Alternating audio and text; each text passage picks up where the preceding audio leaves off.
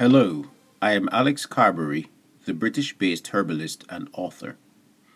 You can find me at www.alexcarberry.net. These podcasts deal with issues of health, life balance, and psychology.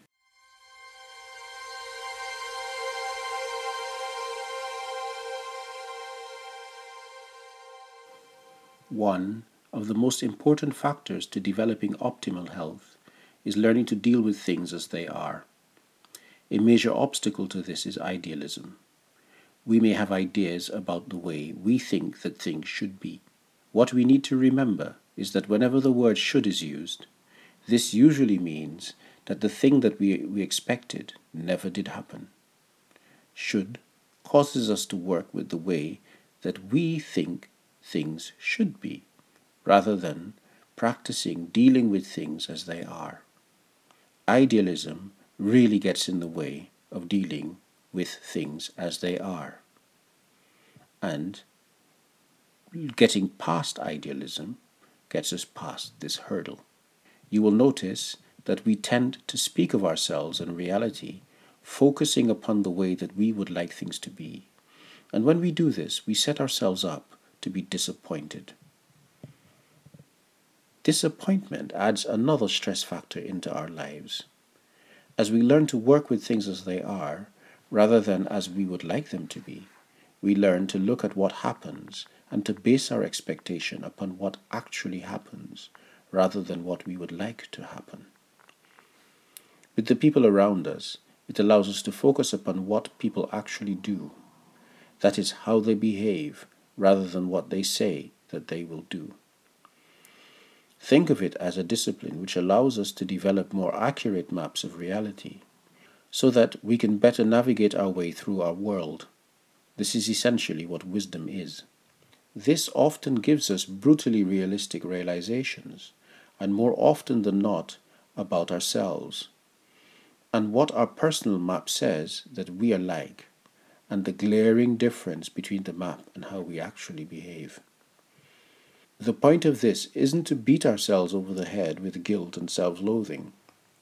What it grants us is a capacity to recognize our shortcomings and strengths, and to take action to address our shortcomings and benefit from our strengths. This makes the path to optimal health much easier.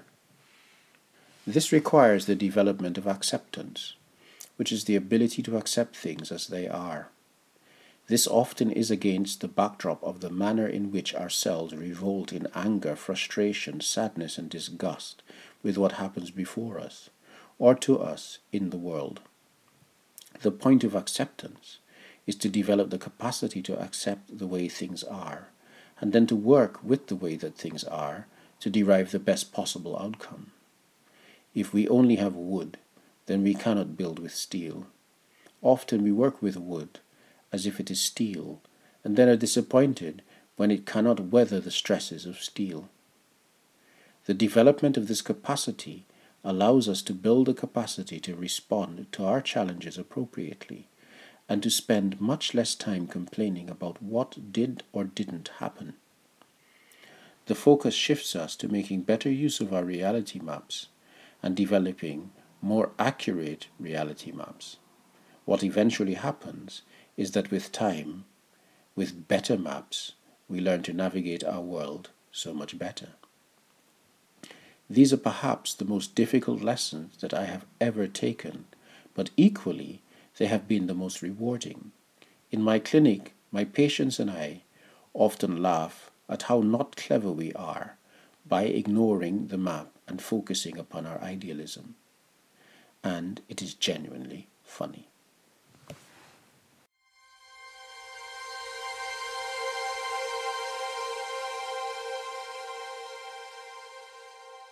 Please subscribe to receive weekly episodes of these podcasts. If you need an appointment, contact me via my website at www.alexcarberry.net or contact me on social media. You can get my book on personality types called Know Yourself on Amazon. The contents of these podcasts are my opinions based upon a decade of research, study, and clinical experience. The opinions of my guests are their opinions, and we accept no liability for the opinions of our guests. These podcasts are for information purposes, and since each person is unique, you must consult a medical professional to ensure appropriate medical advice and treatment. We accept no liability resulting from the information presented in these podcasts.